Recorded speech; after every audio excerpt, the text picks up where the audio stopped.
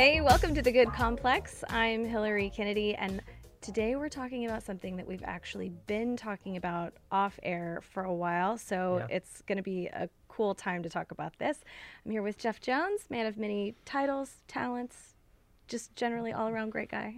Thank you for that. For being here. Glad you're in a good mood. And we've enlisted an expert to help us tackle this topic because it's actually one that's it's a little tricky to talk about, wouldn't you say? Yeah, and really vital. Right. Yeah. So that's why. Do you want me to go get the expert? Nope, that's going to be you. Oh. We thought it was you, so no, we know that it's you.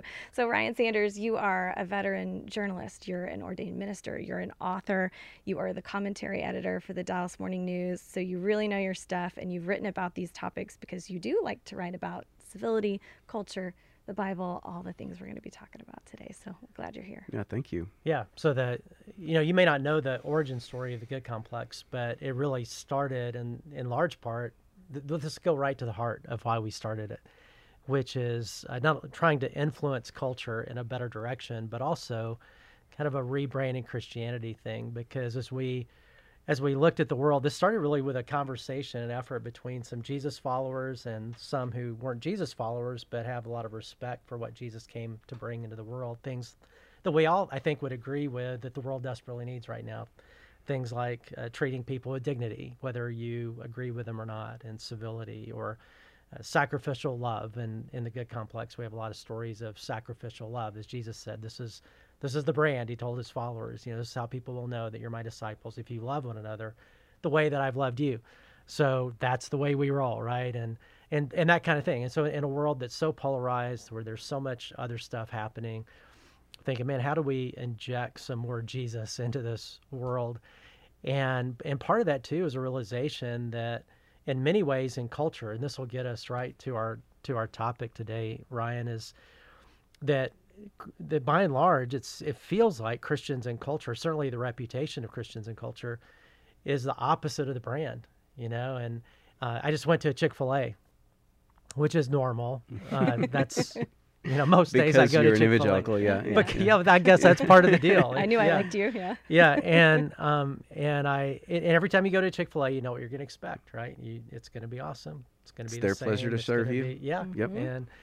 And so you would expect with Christianity that what you would expect is Christians to be like Christ, to all that stuff we just talked about. Well, of course that's what every time you run into a Christian or you hear from a Christian, that's what you're going to expect. It's going to be that kind of stuff. But it feels like really the opposite of that is going on.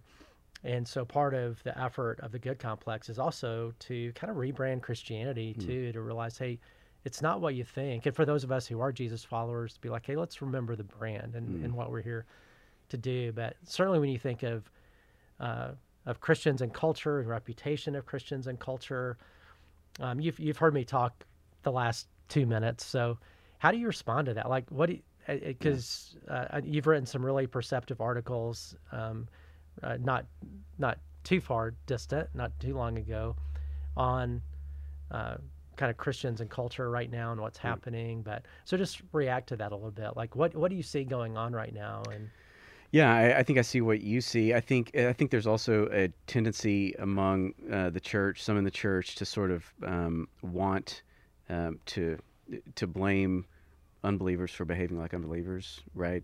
We wring our hands about the rise of the nuns, NES nuns, and we're worried about the rise in people who don't ascribe to any faith tradition, and then we condemn them for behaving like people who don't ascribe to a faith tradition, right? We want them to behave like Christians, right? We want lost people instead of expecting that lost people are going to behave like lost people. But we don't actually have a lot of time for expecting Christians to behave like Christians, or Christians to behave like Christ.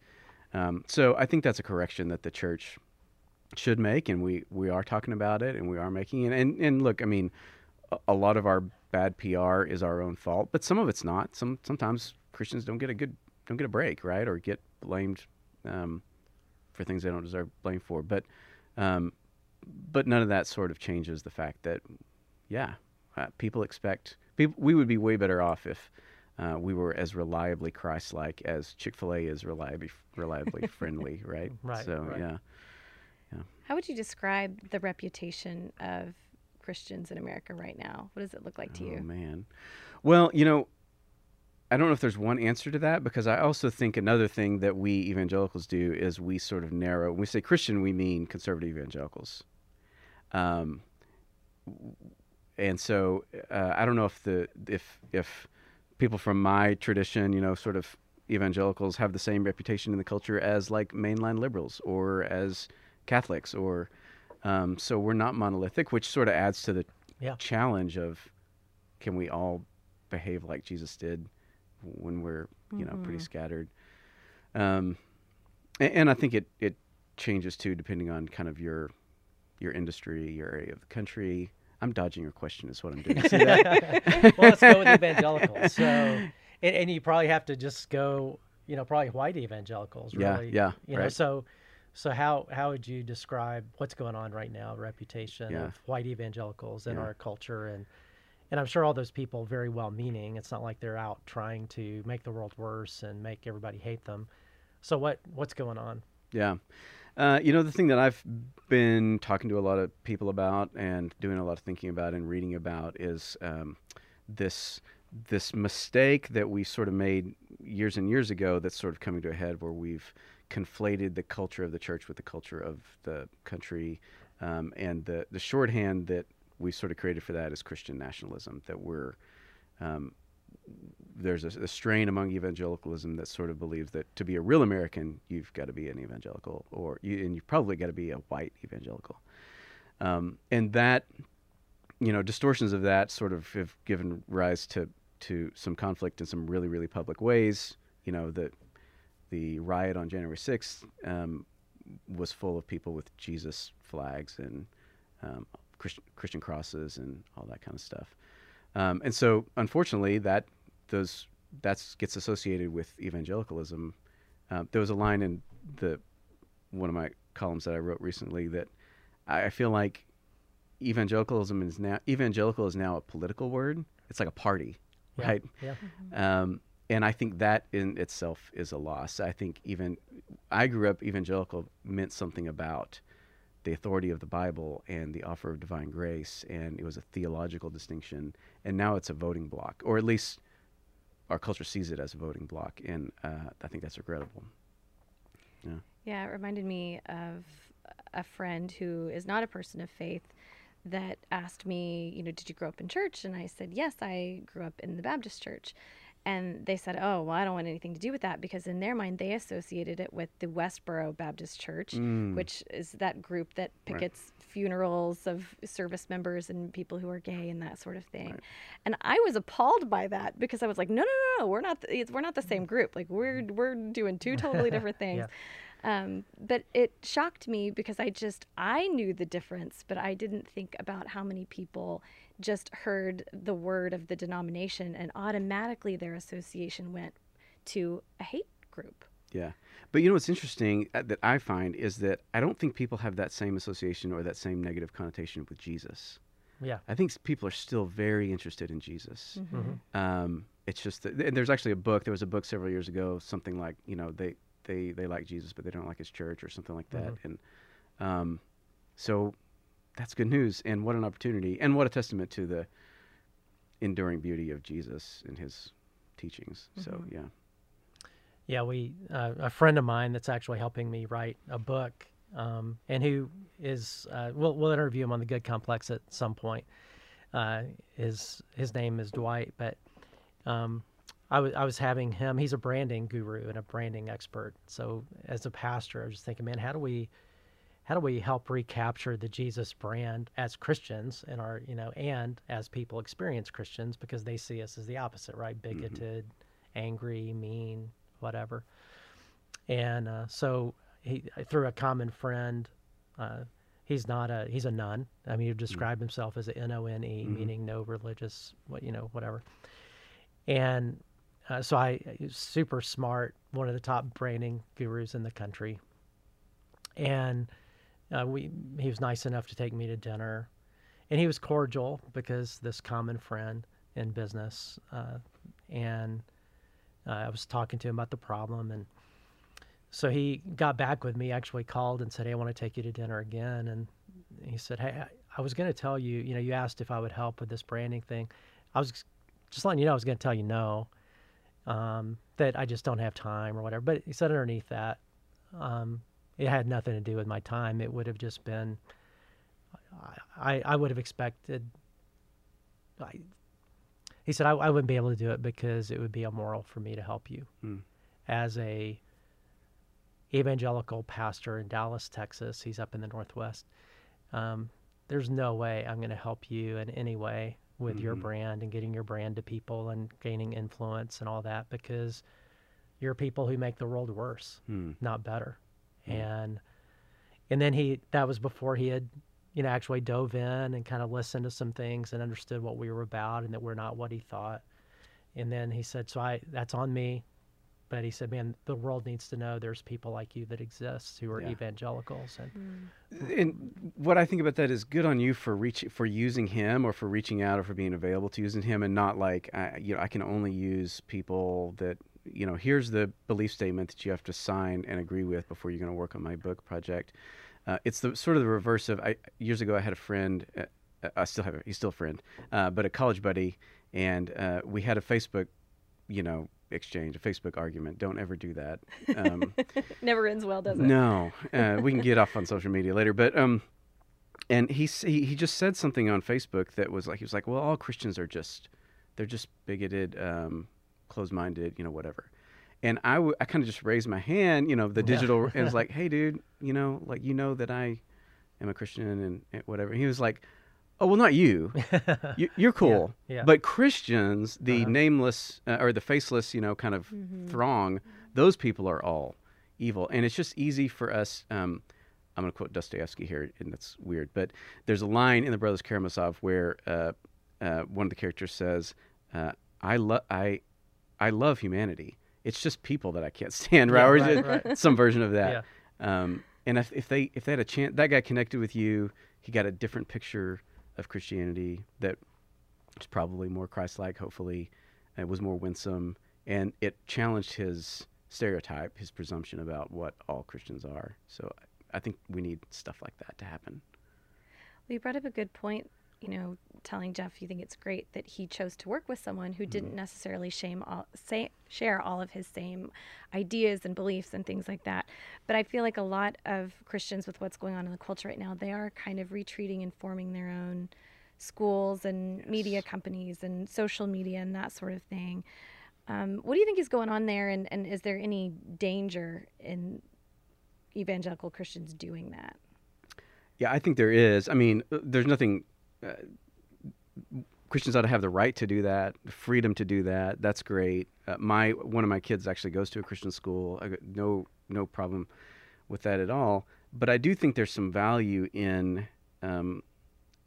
So maybe one way to think about this is that great little couplet that Jesus gave us about being salt and light, right? And I think the light metaphor evangelicals get, like we get it, bringing things in darkness into light. Confession, coming to Jesus, even sitting on a hill, we're gonna behave in such a way that it shows the beauty of the gospel, and people are going to come to us. So it's attractional, and we understand the light metaphor. I won't belabor that anymore. I don't think we understand the salt metaphor nearly as well. And one of the things about salt, and you've probably preached on this, but it creates flavor. It was a preservative in the ancient world, so we need to be about preserving the culture, getting into the culture and preserving it, rather than trying to punch our ticket out of here and just watching it burn. And I think even our theology informs that too, right? If your gospel is find your escape pod, get your ticket out of here so you can not be here when the whole thing falls apart, that's going to inform the way that you behave toward the culture. But the other thing about salt, and salt creates flavor. I was at this thing. Well, I'll give a plug for the Dallas Institute of Humanities and Culture, which is a terrific organization. We did a panel discussion with them this week, and one of the panelists said that the Hebrew word, I'm not sure it was Hebrew, some ancient language. We're not going to know the difference. Yeah, I was like, don't look to me. I'll look at Jeff. I'm not as smart as this guy. Anyway, but he said that the word in this ancient language for wisdom shared a etymology with the word for taste. And so he was saying wisdom ought to sort of leave a taste. Wisdom has a taste. It creates sort of, that was that was really good. I want some more of that. It creates thirst for more. And I think people who don't believe like us, if they spend an hour with an evangelical, they ought to leave going, oh man, that was something. I want some more of that. Yeah. Create thirst for it. I'm belaboring the salt point, but one more thing about salt is salt, when it's used in a preservative, it disappears into the thing that it's preserving. You don't rub salt on a brisket or whatever, and then once it's done, you don't get to reuse that salt. It gets used up. And what if evangelicals were willing to be used up in service to the culture, in preservation of the culture? What if we gave ourselves over to, we want to serve this city, we want to serve this culture, we're willing to kind of invest and disappear into it, to transform it from the inside. And so I think the salt and light thing is helpful. I love the idea of sort of work for the good, for the preservation and the good and the tastiness of the culture to which you're sent, which is a different approach than we're going to circle our wagons and be off over here and make our own movies because their movies have cuss words in it or whatever. So, Right. yeah. So let's talk about that kind of influence and how it can be positive. So, yeah, I remember talking about, I was talking about this at a church conference one time with pastors about rebranding Christianity and the need to rebrand. And so this girl was there who was a friend of somebody. I don't know why she brought her to this pastor's conference, because she was atheistic, angry at Christians and all that, but liked her friend and said, hey, just come and hang out and experience this, right? Which was, so she's in my thing on rebranding, and about halfway through, there's, I don't know, a few hundred, probably 200 pastors in this thing. She raised her hand and she says, I can tell you why Christians, why people in culture, have a problem with Christians. I said, well, tell me. She said, because Christians are full of, sounded like spit. Right. And then she went on, right, to explain it. But and it was great. Like for my purpose, like, now this is awesome. This couldn't have been better. And we had a great conversation. I talked with her a long time afterwards too. And but it's not like Christians want to be full of spit, right? It's not like we want to repulse people. We're trying to. I mean, people. These evangelical, are trying to make a difference in the world. They are trying to raise their family a certain way and have freedom to do that. They're trying to. They feel like that their perspective. If everybody had their perspective, the world would be better. So, what can we do to make sure everybody has this perspective? Whatever, right? So, tell us about, like, where does it go wrong? Because I think the motive is right. Yeah. But the methodology or the approach is so. Yeah. What's gone wrong? So I think that's right, and we cannot endorse a kind of system of a marketplace of ideas where we don't get to participate, or where there is no competition of ideas. There is no marketplace, and right. So I think it is valid for we have a vision of anyone who sort of follows tries to follow the teachings of Jesus, wants to respect the authority of the Bible. We've got a vision of a flourishing society. We've got a vision of maybe what things will be like in the eschaton, to use another, which is the eternal state. Yeah. What it's going to be like whenever heaven will be whenever God comes back and sets all things right. Yeah. That's another thing that I think we could get better about, is starting the story of the gospel in Genesis 1 instead of Genesis 3. God created all these things good, and the beginning of the story is good in every way. And then everything gets screwed up, and then there's conflict, and then there's a climax at the cross, and but it's going to end good. Anyway, so all I was saying is it's valid for us to go. Yeah. We want the direction of our culture to head toward that end state where there is flourishing and there's peace and there's not war and there's not oppression and there's not injustice and all of that stuff, and to recognize that our version of that good end state may not be the same as the version from someone from another faith tradition or no faith tradition. We have to be able to have those conversations without making enemies of the people we're having conversations with. So some of the things that you talk about in your writing is that Christians need to tell better stories. What do you mean by that? And how can those who want to, how can they do it right? I think one of the things that we've gotten wrong is that we've reached for legislative solutions for cultural problems. That we've gone to politics to solve some of these. We've realized, oh, our vision of a flourishing society is not the same as this other group's vision of a flourishing society. So let's pass a law. There ought to be a law. We've reached for political solutions, and I just don't think that's how culture works. So the column you're referring to, I mentioned this guy named Eric Loximo, who I think is brilliant. He's a great guy and just really super guy, down to earth. I got to meet him when our church did a film night thing years ago. He used to be a congressional staffer on Capitol Hill, and he moved from D.C. to L.A. Because he said he came to the realization that politics is downstream of culture, that whatever issues we're debating, gay marriage, religious freedom, whatever it is, have been informed by the culture and the stories that we tell and the heroes that we celebrate and all that for years and years before it ever gets to a debate on the House floor, right? Mm-hmm. And so what if we were more focused on telling better stories that were winsome, that showed the beauty of the gospel? I'll share another story from that column, but there's a guy named Patrick White. I'm actually borrowing this story from Michael Frost, who's another great resource. I love hearing him tell stories, but he tells a story about this Australian poet named Patrick White, who was an atheist, didn't care about God, and I think maybe was pretty bombastic about it.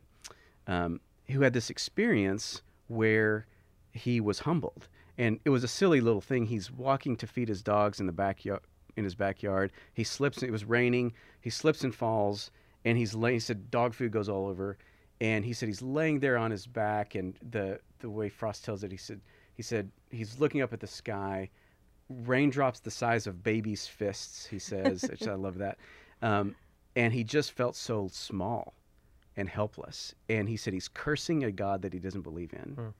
And he realized in that moment how small he was and how maybe there's something beyond here and now. Yeah. Mm-hmm. So he and his partner start going to church. And they go to church and they show up and they hear a sermon about how these people in the church were all, the preacher's condemning them because he knows a lot of them went to the local fair or whatever and played a game of chance and guessed how many beans were in a jar. And that's gambling, and so that's sinful. And Patrick White is sitting in the back row and he realizes the God who spoke to me in raindrops and mud and my helplessness doesn't seem to be the same voice I'm hearing here at church. What if he had come and he had heard about forgiveness, about grace, about the unmatched beauty of the gospel? Maybe it would have turned out different for him. Yeah, as a pastor, those stories always haunt me because you realize that when people come into one of our environments, you only get one shot. Yeah.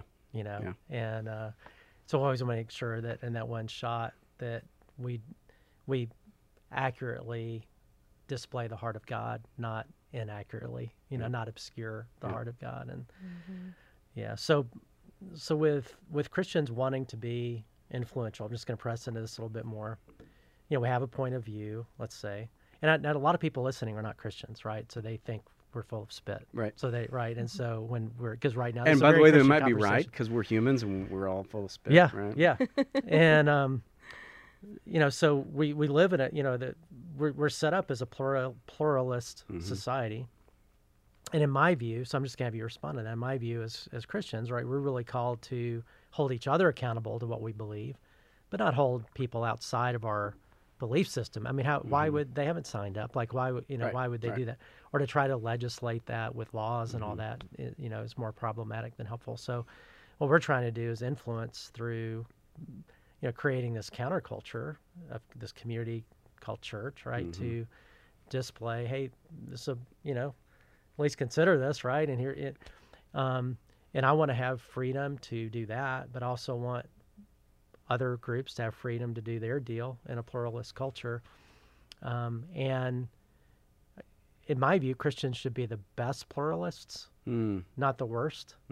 Talk about the difference a little bit. What would that look like if we were in a pluralist culture, in this world of ideas, where we have a point of view that we hope others will consider, how can we be the best of pluralists, not the worst? So you know what first comes to mind, which I think is really important. The most often repeated command in Scripture is "Be not afraid," and I think fear is and not just among Christians. Fear is it's the currency of our age right now. Mm-hmm. Everyone is either afraid or trying to convince you that you ought to be more afraid, right? Yeah, right. And what if we were just unafraid of that cultural exchange? I feel like we're so afraid of losing some capital. Well, if we admit that we're a pluralist society, then we're going to lose some kind of ground, some kind of capital. And what if we could trust God through that, and we're just unafraid of that dynamic of living in a world of competing ideas? And if our worldview is more compelling and is more eternal and is more beautiful, then things will work out. And if not, then maybe we will be counted worthy of suffering, because that's the other thing that we do is I think the American evangelical church doesn't seem super willing to suffer. We want to be able to just and what if we had the attitude of, I'm thinking of of Peter, who was mistreated for preaching. What if we had that attitude of I rejoice that I was counted worthy of suffering for the gospel? We can do that wrong. You can get that twisted too, and have the martyr complex, and what was me. But I think be not afraid, right? Mm-hmm. Yeah, and I think Christian suffering isn't just for the heck of it; it's for the sake of others. And if that's what we were known for, and we lay aside our life for the sake of other people, that would change things pretty drastically, as opposed to trying to grab, from other people. And we worry about. I hear this a lot too. Well, if we do that, then someone's going to take advantage of it. Or the same thing happens in politics. Forget the faith element, but if my side doesn't escalate, the other side's going to escalate, and so we're trapped in this arms race. It happens in politics. It happens in faith. But that's not leadership. Leadership is being willing to be the first one to take a risk, to say, I'm going to do the right thing, even if it doesn't turn out well for me. And if we could do what you're saying, I think people would follow. Mm-hmm. I'm going to ask Hillary to take us positive here in just a minute, but I'm going to go negative a little bit. Okay. So, and I always knew you were the positive. Yeah, well, she does bring life into everything, right? And but you had said a statement about power in one of your articles that I thought was really helpful, and or it's just one of those statements you read and you're like, okay, I get that. And I'm gonna put on my glasses so I can read it. But here's your quote: "Christianity functions best when it has the least power." Do you remember writing that? Yeah, which I can't take credit for. I think it was one of my seminary professors, Glenn Kreider, who I was quoting, and I think he maybe was quoting MLK. But the idea is biblical, so maybe we'll give God the credit. But I don't think that the church was ever meant to be in charge of the culture where she operates. We're meant to be salt that's sort of rubbed into the culture around us, but not. So if you read through the New Testament, I can't read Paul and imagine that he could ever imagine that Caesar would be a Christian. Mm-hmm. He's thinking, we're a minority. We're going to try to live such good lives among the pagans that they would glorify God in the day he visits us. That's our role. We're to be the minority who blesses their neighbors. That's what we're doing. And if you'd have told him, well, what's the role if the whole culture is Christianized and the president or the Caesar is a Christian, he'd be like, well, that's never going to happen. Yeah. It would just be out of his. So, I think we're meant to be a seasoning voice, a prophetic voice, the conscience of the culture. And when we get in charge, things tend to go wacky, I think that's been true since 313 or whenever it was that, yeah. So we do know that there are a lot of people out there, people of faith, who are loving others sacrificially and making strides in these areas, what are some things that you've seen that you find encouraging? Because I know there are a lot of people, I mean, it's why we're having this conversation. Yeah. We want more people to start, looking at life this way. So what are you seeing that encourages you? I think of people in just neighborhoods, just everyday people, but I also think of there are faithful Christians serving in important areas of influence. So I mentioned Stephen Colbert in this thing, and he had this beautiful moment in his show where he talked about his faith. He's Catholic, and he talked about living in light of eternity, which that's a phrase I've heard a million times at church. And but then he gets condemned because it wasn't the four spiritual laws, right, that he presented. So, he's an example. Eric Loxmo's example. I quoted this professor at the University of Oklahoma, serving in a state school, who's a believer and is writing important stuff. So people are serving, are doing that in important sort of areas of influence. I think the world, again, we talked about they love Jesus but not the church. I think if you can do your craft well and you can do it authentically, that you have a little humility. You mentioned humility, Jeff. You don't think you have all the answers, and you are good at your craft. Stephen Colbert is good at his craft, right? Then the world has all kinds of time to listen to your Jesus talk. If you're not, and you're just lobbing, pot shots from the cheap seats, then people don't have as much time for that. But the other, maybe more relevant answer to your question is, I know lots of people who their neighbors would actually say, instead of the negative version, which I said a minute ago, like, I know an evangelical, why would we want a country full of them? I know a lot of people who their neighbors would say, oh yeah, I know an evangelical, and that guy is awesome. He's the most loving. If something's wrong in my house at 3 a.m, that's the guy I'm going to call and there's tons of people like that. They don't get press. We don't talk about them that much, but man, they're Christ-like Christians all over the place, and it's beautiful. So, they're the salt. Yeah, really, it is interesting, like, when you read through the New Testament, as Christians do, the command. There's so many commands about where we are, just in our normal life, in our workplace, in our wherever, just like you said. I think you quoted a Bible verse earlier. I think it's 1 Peter, about live such good lives among normal people that that you create a sense of suction, you create a sense of curiosity of. Not it's more pull than push. Yeah. And it'd be great if we got to that. Yeah. Right. Well, if you were in the spirit of sort of a last word here, I'm going to say 2 last words, but let's say somebody's listening who is not maybe positive about Jesus, but certainly not positive about church. One of those kind of people of, hey, look, they've had a bad experience of Christians, and so their experience of this conversation is, Christians are full of spit. Right. I get it. I'm with that girl. What would you say to that person, and related to what we talked about, and for the person who maybe is an evangelical Christian who's maybe still just a little bit disoriented, like, I don't know what I'm supposed to do now. I kind of want our culture to be Christian, but right. I don't want to ruin things, and I don't want to go it the wrong way. So let's go with the person outside and then the person inside of evangelical Christianity. The person outside, actually, can we do the opposite way? The person inside, I just think, I think it's healthy. We were talking about this a little bit before the podcast. I think it's healthy for the culture around us to see our internal dialogue about that, to see us self-correct. And I think Jesus felt that way too. Jesus reserved his most harsh, sometimes really harsh, condemnation for religious leaders, for people in the in crowd, in the religious in crowd. Right. One of the guys, a pastor that I really love and look up to, I was toying with this idea of writing kind of a retelling of the gospel story in a novel. What if Jesus came in 2022? What would his Twitter handle be? And this guy goes, you know what? I don't know if I would recognize him.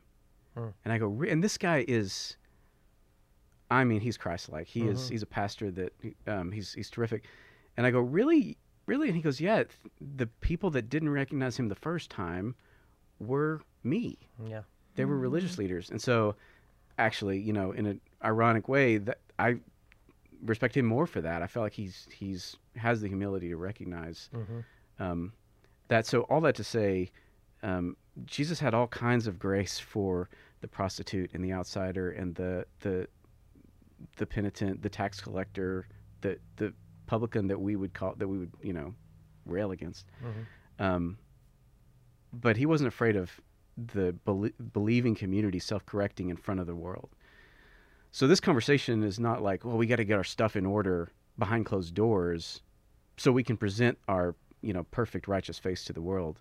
It's okay for us to wrestle with this in front of non-believers. So I think maybe sort of taking part of the conversation, being willing to admit we're wrong, humility is super important.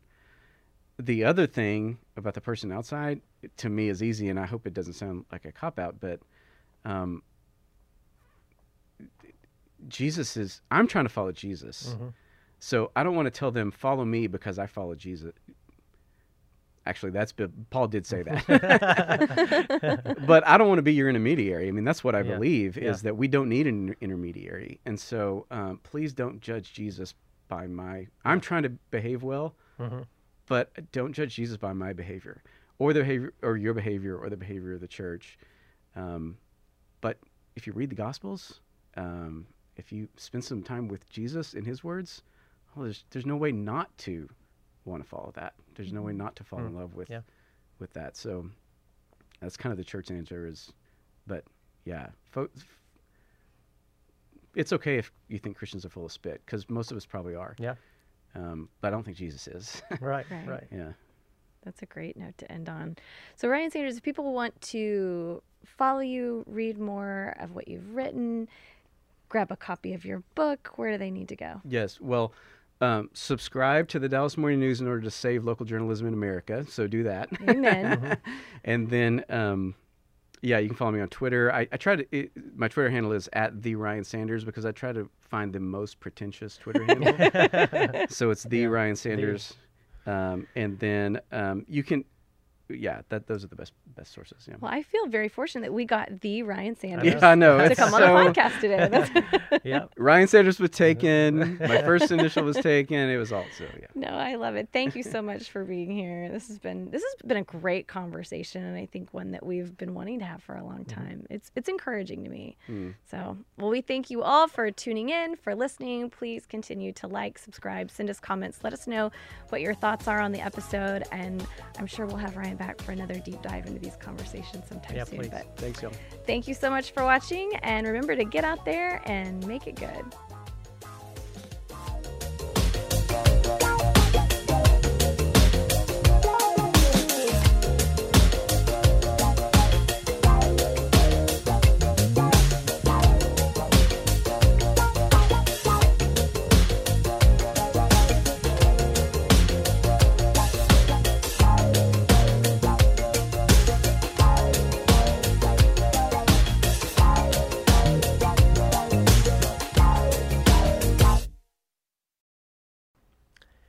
If you're still watching or listening, I'm really glad you are, because we thought on this particular episode it would be good to kind of have an after party.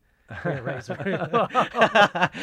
to just have a little... This is quite the party. Yeah, right. you know, there ain't no party like a good complex after party. For sure. But no, we thought it'd be good to just talk a little bit about that. Just, Greg is one of our hosts and involved in the Good Complex, and especially this episode, because this one was very church-oriented. So for those of you who are not Christians or not hanging around church very much, it might have felt a little bit different. Yeah. It's kind of an internal conversation for Christians a little bit. You sort of eavesdropped. Bible words felt and like that. Theology words and all that eschaton. Kind of stuff. Eschaton. That was always my favorite.